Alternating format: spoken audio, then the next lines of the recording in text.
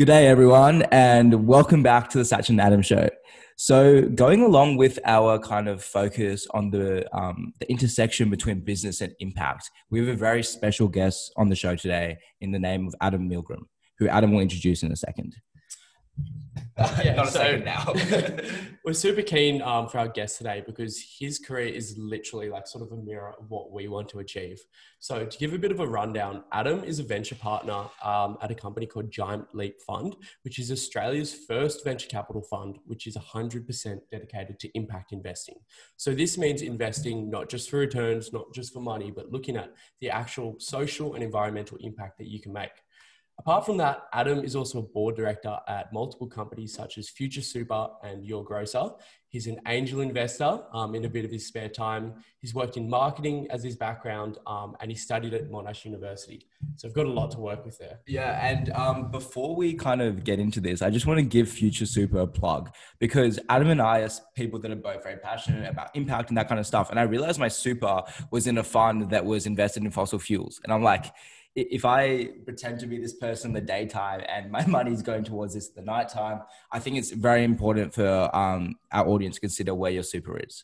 But yeah, as a first question, so Adam, you run the first kind of impact investment fund in Australia.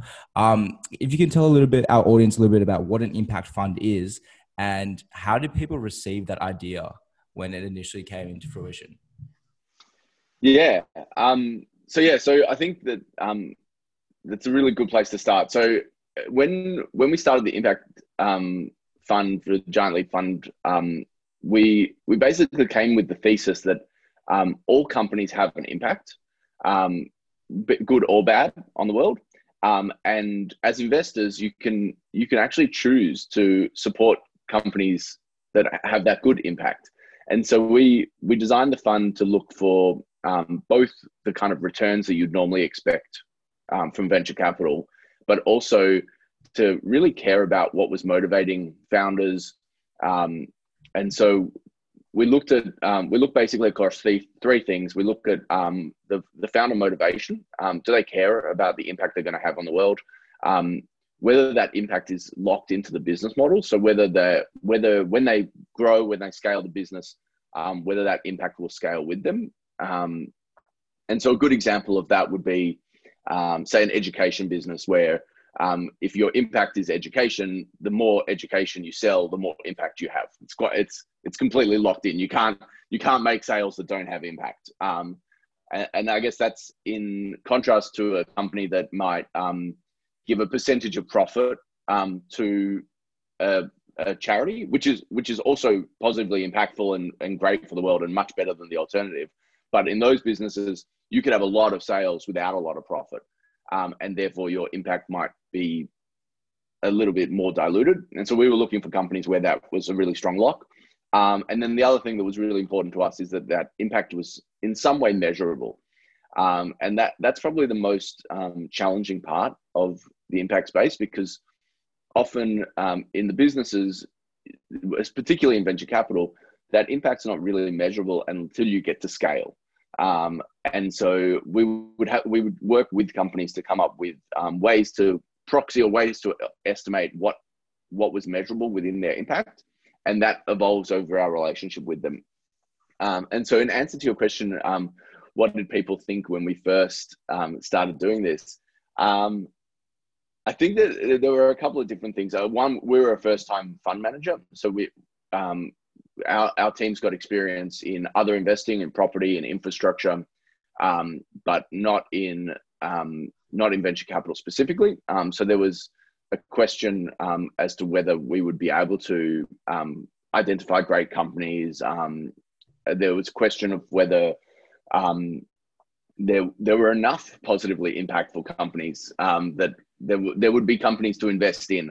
And there was a question as to whether the returns would be basically the same as what we were going for. And so that was 5 years ago. We managed to find enough investors to believe us and to go on the journey with us, and we raised the fund. And since then, we've invested in 19 companies. We've looked at probably 3,000 or 4,000. So there's certainly been plenty companies to look at, and our returns, although it's still early days, are tracking alongside what we see as our peers who are in the non-impact space. So we really believe that we've proven that kind of thesis over the last couple of years. Wow, that's a very extraordinary achievement, being able to have that impact and have those returns at the same time. Just to run back a little bit, what is the sort of starting point of what gave you a passion for wanting to impact through finance and venture capital? Yeah, so I think that my upbringing, or my kind of idea of the world when I was growing up, is that you made money doing business, and then if you were like a good person, you would give some or all of it away and in philanthropy.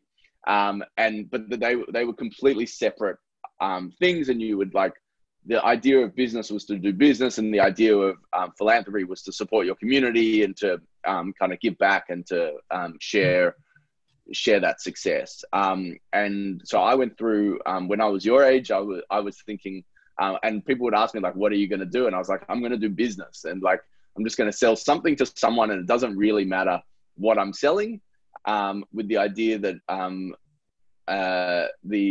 the kind of the game, or what I really liked was the kind of game of business. And then I would always have this kind of philanthropic charity, not-for-profit side on the other side. And I got to a point in my late 20s where, or maybe early 30s, where I was like, actually, I don't care about selling shoes at all, which is the company that I was working with at the time. I don't really want to make people use my kind of skills to make people buy one more pair of shoes. Why don't I use my skills for something good? And at that point, I went to try and see if I could use my skills inside the not-for-profit world. I was like, okay, I'll take these business skills and I'll work with not-for-profits, and realized pretty quickly that not-for-profits don't actually want to think about the world like business people do. And that's for really good reason in a lot of cases. And while I was doing that, I was meeting people, I was speaking to, I was introduced to this idea of impact investing, which was this kind of exact intersection of use skills for good, but use them in a way that does want to speak the language of business. And for me, that was amazing. And I thought it gave me the opportunity to kind of take the things that I've learned working with really big companies, and apply them to small companies who had this passion and drive to change the world. Yeah, and I think a lot of us kind of have that aha moment when we're interested in entrepreneurship and business, and also the whole impact side, and we see that they can intersect, and in Giant Leap's case, intersect with profitability, which I think is really awesome.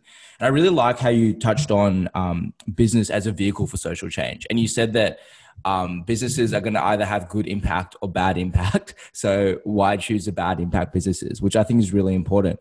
And I think that's a good segue into my next question about measuring impact. So we have a lot of people that say they're impact funds in this day and age, a lot of people that say they want to make impact. And I think the interesting thing is that a lot of the kind of stereotypical venture funds that aren't impact focused, they still invest in businesses that are solving problems. So then it becomes hard to distinguish between what is impactful investing and what is just entrepreneurship and solving a problem.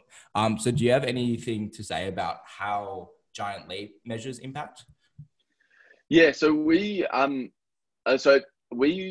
at Giant Leap, we do two things. One is there's a framework developed by the Impact Management Project, which helps to classify a company as on the spectrum of impact. Are they causing harm? Are they avoiding the cause of harm? Are they benefiting the communities, or are they actually contributing to solutions? And that spectrum kind of, depending on what kind of activity you're doing, you can place a company or an organization along that spectrum. We then go to the next stage, which is to actually start to put some numbers behind that. So it might be, if the impact is in education, it might be how many people educated, or to what degree educated better than they would have if they hadn't have gone through this company. With Future Super, who's a portfolio company, we talk about the amount of carbon reduced because of their portfolios, because of Glam Corner, who's another portfolio company. We talk about tons of fashion or tons of clothing not gone to landfill. So each company has this very specific metric that we work with the entrepreneurs to come up with. And out of curiosity, you mentioned you had about 3,000 companies that you've seen. Do you go through that process for each one, or does that only happen further down the line? Yeah, so for every company that comes into our pipeline, we do an assessment. Basically, do they fit from an impact point of view? So that is, are the founders motivated by impact? Is the revenue locked to impact, and can you measure it? That's kind of our service level. And on the financial side, like, are they in our stage? Is there a big enough market opportunity? Are they solving a problem that there could be a financial benefit from? And so we do that kind of impact and financial screen, we call it, on all those 3,000 companies, maybe more now. But then we, through a due diligence process, we then filter those 3,000 down into the about 19 that we've invested in.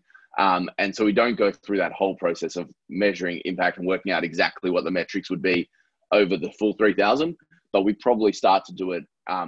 We do it certainly before we invest. So we might do that on something like 50 to 100 of those, where we've actually gone through the process and thought about specifically, if we invest in this company, what would we measure? I do think it's an interesting thing what you said, specifically in venture capital. Entrepreneurs are almost always looking to solve problems. And I think that really my personal philosophy is much more like impact is totally in the eyes of the beholder. So something that might be impact to you may not be impact for me, or may just not drive me. Whereas, so I don't think that at Giant Leap or me personally, we don't have a fixed view on what impact is. Actually, my greatest desire is that if everyone worked on what they thought was positively impacting the world, that would be so much more awesome than where we are at the moment. And so that for me would be my kind of desire. I wouldn't get too stuck on like the measurement. I would more get stuck on the intention. Yeah, no, and that's something that Adam and I have kind of come across recently. One of our idols, Chamath Palihapitiya, who runs Social Capital, which is an incredible large venture capital fund with a social purpose. He says that when you accumulate capital, you're using as a vote, as a vote of putting out what you want to see in the world to the world. And he said it's almost an arrogant point of view because you're saying that my view is important and it matters, and I'm going to have a vote with it, which is an interesting way to conceive it. Yeah, I really liked your mentality, Adam, because that is true. Everybody has a different view of impact and the way that we want to shape the world. And the sort of like phrase that comes to mind for me is conscious capitalism, which is the idea of people just like stepping back, having a thought of the actions that they're doing, like what are they buying, how are they investing their money? And even regardless of whether we had all these frameworks and whatnot, if people actually thought about these decisions, we probably would make better decisions for everybody. And in saying that, can you provide some examples of companies in your own fund that you felt have had like a really great impact from your sort of vision of impact? Yeah, it's a good question. So the interesting thing for me is like we're an early stage venture capital fund, and so a lot of the scale of impact that we are aiming for hasn't come yet.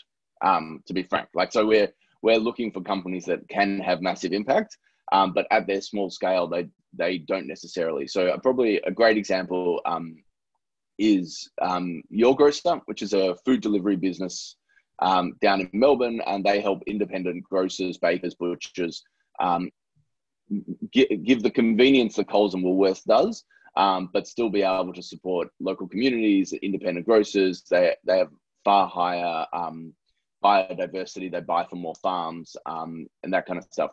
At the moment, we measure that impact based on basically dollars contained in local communities, and they've kept somewhere $6-7 million in those local communities.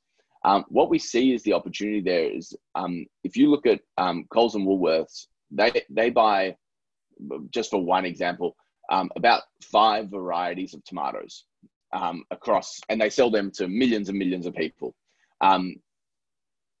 the 10,000 independent grocers that are in Australia would buy about 200 different varieties of tomatoes from all different farms, which creates much more biodiversity, which is much better for soil health, much better for crop resistance, better for nutrition, and better for consumer choice as well. If your grocer can get to a point where they can help independent grocers compete to the same level of scale as Coles and Woolworths, then we can have this amazing impact all the way to the farm level, to the choice of crops. That's the dream, right? Like we start to have like a full-on systemic impact. At the moment, we can't do that. So at the moment, we can measure what we do, and we kind of look at that. And I guess across each company, we have that same thing. So we have what impact they can do today, and then what impact we can see them doing if they scale to the level that kind of we see their potential going to. Yeah, I think your Grocer is a fantastic example of that sort of impact that can be scaled. And it really brings to mind how important considering supply chains are. Yeah. Because when you've got such big corporations that they go across the value chain, they might be vertically integrated. It's not just the end product that's having an impact, but it's every sort of step of that way. And if you can sort of come in, infiltrate that and change it in some way, that is huge scalable change. Yeah, and it's not that intuitive as well. Like when you hear your grocer, the average person probably doesn't understand the impact that that's having for our biodiversity, which I think is really interesting. I saw another one of your portfolio companies was Loop Plus. I found them incredibly interesting because my dad's actually starting a business in the disability space and my brother has a disability. And it was really interesting seeing that your portfolio companies are so diverse. How did you come up with this kind of thesis of sustainable living, health and well-being, and empowering people? Like, why those three things in particular? It's a really interesting question. So I think that part of it, when we started Giant Leap, as I said, people were concerned that we may not be able to find the deal flow or the amount of opportunities that we needed to fill a fund. And so we spoke a lot about how restrictive or unrestrictive we would be about where the impact we would find would be. And we decided deliberately to be quite broad across. And so we chose those themes because they gave us the opportunity to be quite broad. And so we can do a food business, a fashion business, a superannuation business, and a disability hardware business. And that was a very deliberate choice. Part of the reason that is because we think that the mentality across our founders is actually very similar. They all deeply, deeply care about the problems that they're solving. They're all finding unique ways to solve those problems. And we see a great amount of overlap between the kind of challenges they face. And so we can actually connect those founders together and let them help each other. Despite the fact that they're in completely different sectors. And so those themes were kind of broad enough we could find great companies within it, but also narrow enough that we knew that if we did find companies in it, there was a real impact there. And we weren't doing that kind of impact washing thing, which some fall into the trap of. Yeah, I'd love to take a deeper dive into the mechanics of the fund. So what was it like, first of all, raising capital for it? And second of all, you've mentioned stuff you look for, like founder vision, the impact of the company, but breaking it down further, is there any kind of color you can paint onto what specifically you look for in terms of business models, in terms of future growth? Yeah, sure. So for capital raising, there's just a lot of conversations, and it's actually quite similar to when founders are looking to raise capital. You've got to build a network of investors who can support you. They have to buy into the story. They have to. So it's kind of like done. And like when you've never had a fund before, what's that conversation like? Because I imagine a lot of the times they'll ask you why would we give you money, kind of thing. Yeah, that's exactly like why are you like what and why should I trust you with these like tens or hundreds or millions of dollars? That is literally the question you get asked, and so you try and build an evidence case. So in my case, I had experience doing angel investing. Will Richardson, who's the managing partner on the fund, and who did the heavy lifting on the fundraising, had experience investing over a number of years through property and infrastructure. We had a team, and we had an investment committee. And so we kind of built the support around us to help build that trust up. But it took, I think it was probably 18 months of conversations between when we first started talking about the fund and when we finally closed and said, okay, we're not taking any more money for this fund. We're just going to go and deploy it, and we'll come back later. And so that process that's a real process. And it takes a lot of conversations, and you got to build trust, and you got to tell people you're going to do something. A couple of things we did as a group, we made some seed investments to prove that the companies were out there. So we did a couple of investments pre-fund to prove to investors. So kind of responding to what investors were asking, like, are there really companies there? How do you know that they're going to accept your money, even if we did raise it, and all that kind of stuff? And so we tried to prove that. But first-time fund managers, it's super tough. It's like really hard. It's like a lot of hard work. And I'm wondering, were people hesitant at all when you said the words that it was 100% dedicated to impact investing? Yeah, certainly we had to find like kind of true believers is what I would say. And we were super lucky. We're as part of the Impact Investment Group, which is a broad investment company that invests in other assets all under impact. And so they had a great relationship with investors and a reputation for doing impact investing.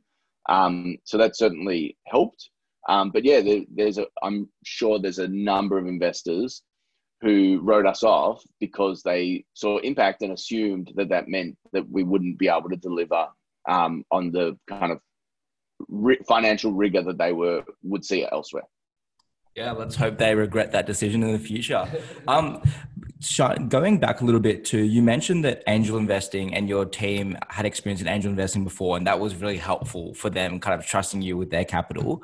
For young people that are interested in this space, right? Angel investing it's stereotypically a high barrier to entry because one, the networks, and two, the capital required. Do you have any like tips or kind of timing? Like, do you have any? What should I say? Do you have any like ideas of when the right time in your life is to get into angel investing? Yeah. So I actually don't necessarily think that like you need to or you could do angel investing. Like, I think that the idea of being able to do angel investing is kind of I mean, there's a whole bunch of reasons why it's challenging.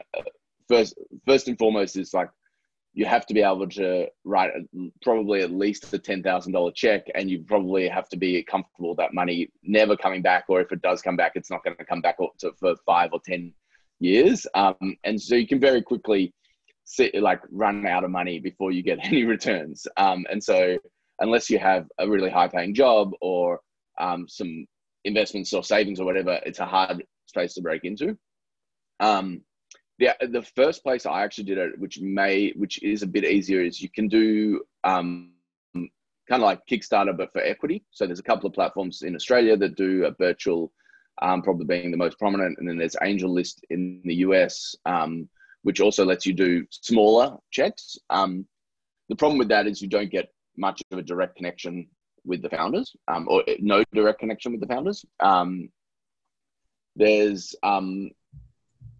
And so I actually think probably what I would do is I would start to build a paper portfolio, or like the companies you would invest in if you could, and start to see if you can meet founders who are starting these companies and introduce those founders to venture capitalists. So you can send them to me and say, hey, Adam, I saw this company. If I had the money, I would invest. And that's an amazing, like, you do that a couple of times with some great founders, great companies, you will be noticed, right? Like that is definitely a skill that you can build, and it's not necessary to actually write the check. Yeah, I think that advice came at the perfect time for us, because we've been having some conversations with some mentors about how we can add value to these people without much capital. And I think we're going to hit the stage in the next few years where it's literally like, do we consider buying a property or do we consider putting that money into angel? I think previously we thought, let's just try and buy a property as young as possible. But now it's like, let's just get all that money, put it into 10 startups. We're young. Let's do that risky stuff. Yeah. And I want to zoom out a little bit to see your perspective on how you think this is going to shape in sort of a macro level. So where do you see impact investing and this idea of socially responsible investing over the next 20 and 30 years? Do you think this is going to sort of be a dominant force in the world of investing in business? Yeah, I mean, that's certainly the dream, right? Like, at least my dream is that we no longer have impact investing, we just have investing. And it is obvious that everyone cares about the impact of their financial. For me, I see it as a responsibility. If you are lucky enough to be able to make investments, in the same way you talk about conscious capitalism, that we should care about where we spend our money.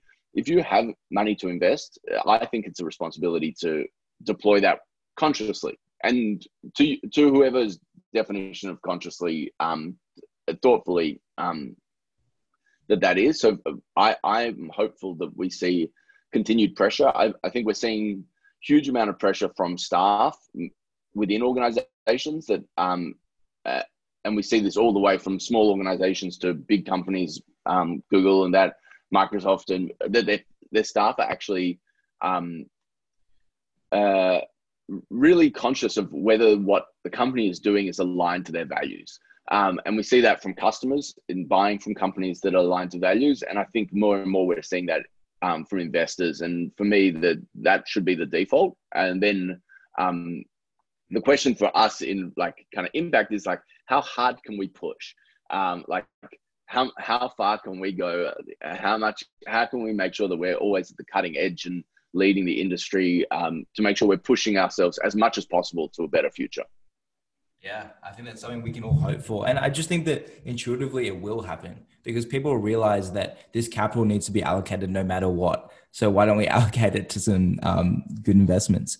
I just want to ask a little bit of a question for our student audience. So a lot of people have this idea of VC that it's like you meet founders all day. It's the best job in the world. You invest in startups. Can you give us a little bit of a picture of what a day in the life is like in VC? Yeah, I'd love to paint it worse. I do think it's the best job. It's certainly the best job that I've ever had. It is really fun. I get so energized by meeting founders and seeing people who want to change the world, who see a problem, who see a future where that problem no longer exists and a pathway to kind of solve it. And they're full of enthusiasm and energy. That for me is just awesome. I think that so there is a big part of my day, which is meeting with potential investment companies. The other part, I guess, is helping our existing portfolio. So at the start, you have no companies in your portfolio. You just have to meet companies all day.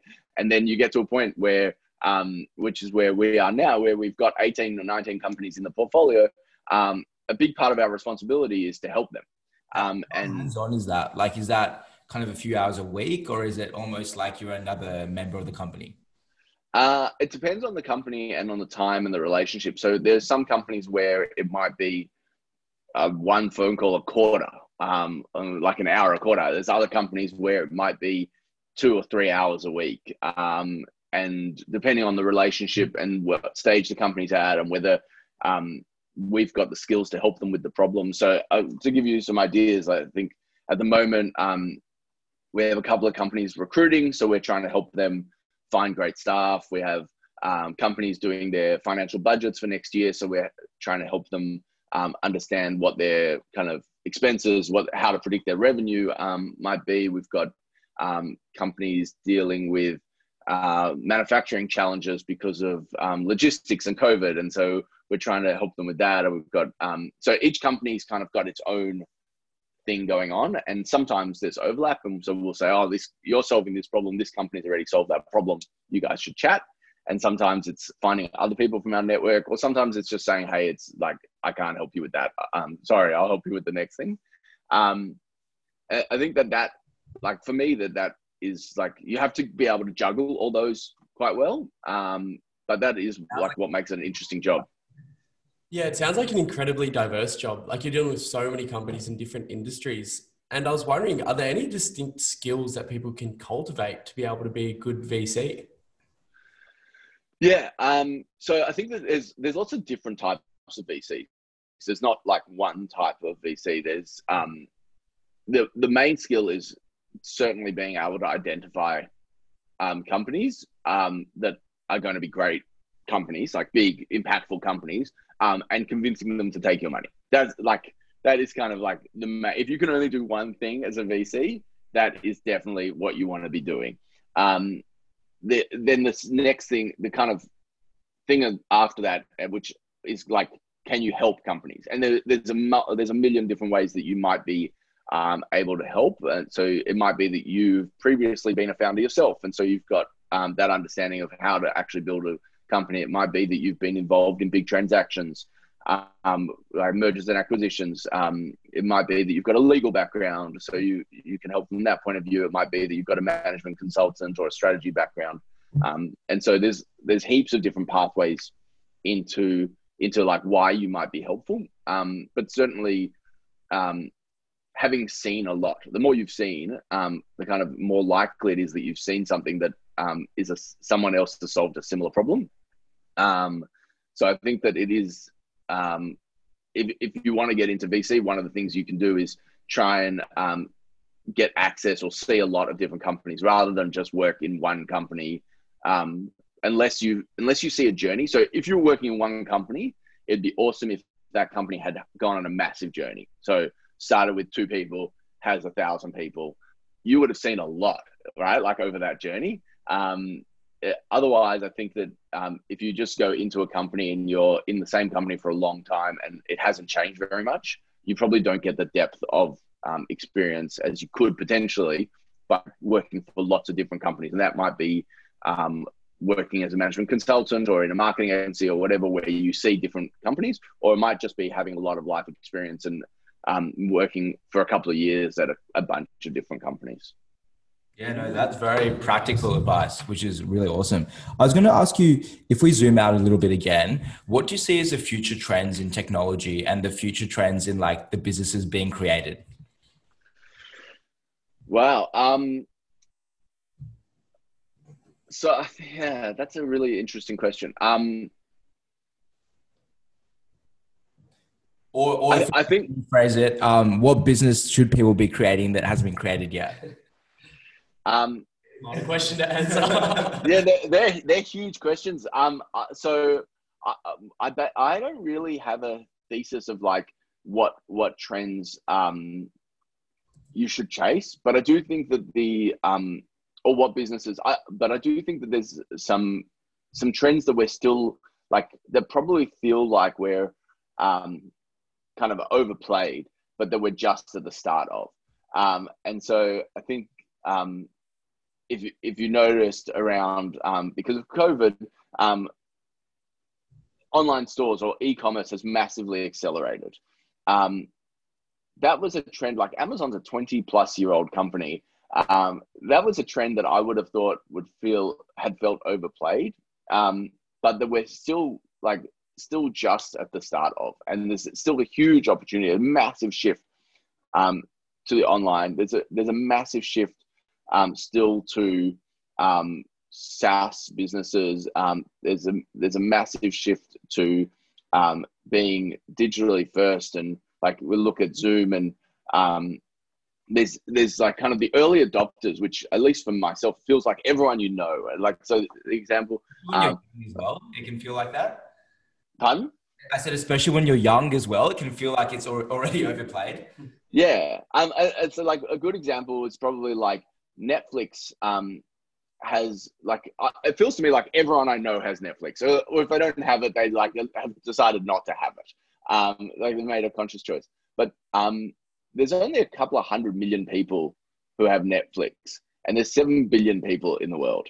And so like even something that feels ubiquitous still has a long way to play. And so I think that for me, when you're thinking about companies, I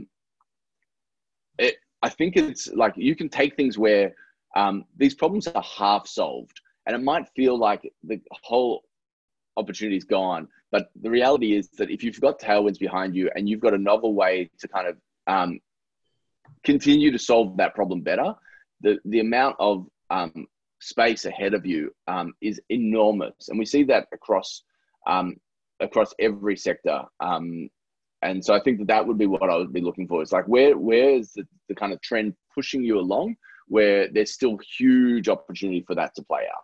Yeah, and Les Skelly said the exact same thing to us. He gave the example of print advertising, and he said that from when advertising started going online, it took 20 years for print advertising to hit its peak. And so I think it's a common theme amongst our guests. Really good advice, because I think, as we were saying, when you're in the midst of a trend, you feel like it's so drawn out. Like, we feel Netflix has been around for a while. Even like Tesla, like 3 years ago, I was like, oh, it's not going to keep going up. Everyone knows about electric vehicles, right? But they haven't, like, California said by 2040, all vehicles will be electric. So these trends are just starting. And it's a great way. It's a great sort of framework to see companies in the world, like that sort of market sizing framework of like, how big is the world? How much has these companies penetrated the world? If we see it moving in a direction, then we can make pretty almost certain bets about where it's going to go. And I think it's important what you said as well to keep in mind of our demographic, like where me and Adam and Gen Z is living in one of the most developed countries in the world. We're going to see these trends first, and we're going to be exposed to them first. Yeah. And I'd love to sort of touch on a bit of a more personal note, a question that we ask most of our guests.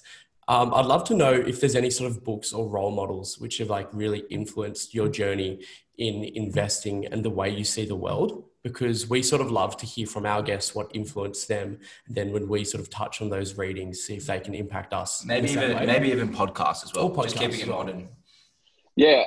So there's a couple of great, I love podcasts.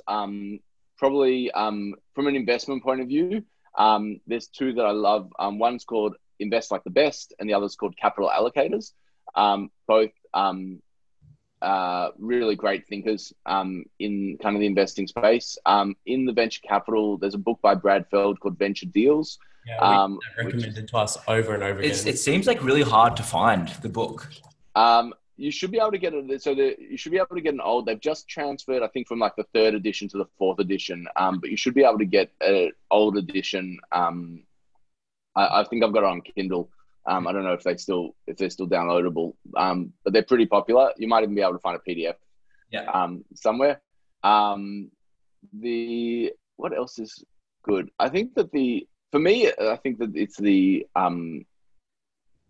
I've seen myself go in and out of different trends through it. And so a book that was super influential to me, which actually is called Small Giants, which was a book that inspired the founders of the Impact Investment Group. And they actually named their family office Small Giants after this book, which is about companies that choose to be great rather than big. And really thinking about like kind of their impact in the world. And this was quite an early book in terms of the thinking of that. But yeah, there's a huge amount of kind of influence that's come from that as well.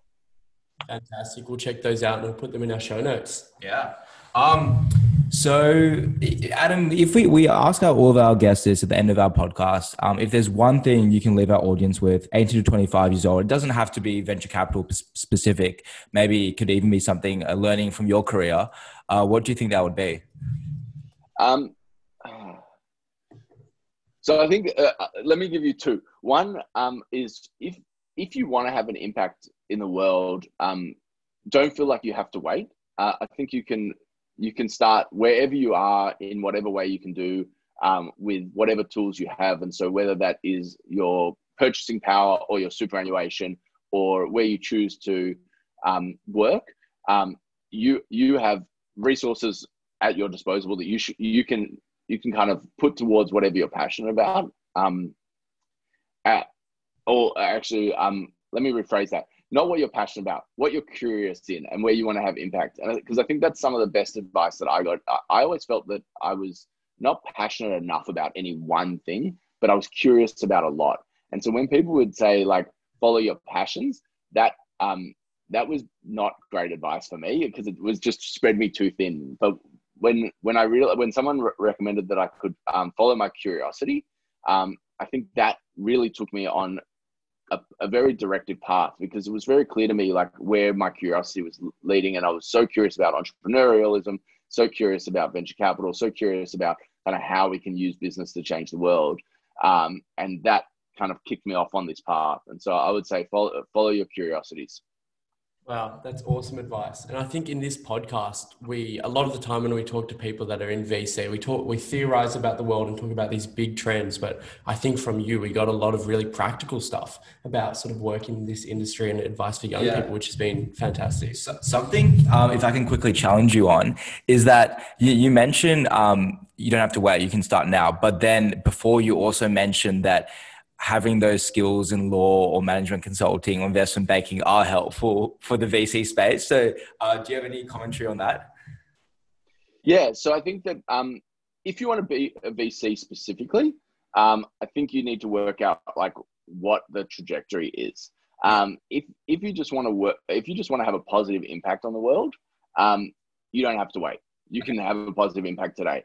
I think that the challenge in VC is that it's a tiny industry. And even if you look at funds with huge mandates of hundreds of millions of dollars, their teams are extremely small. And because you get a lot of leverage, you don't need that big a team in venture capital. And so there's this challenge that there's a lot of people who want to work in VC. And so you need to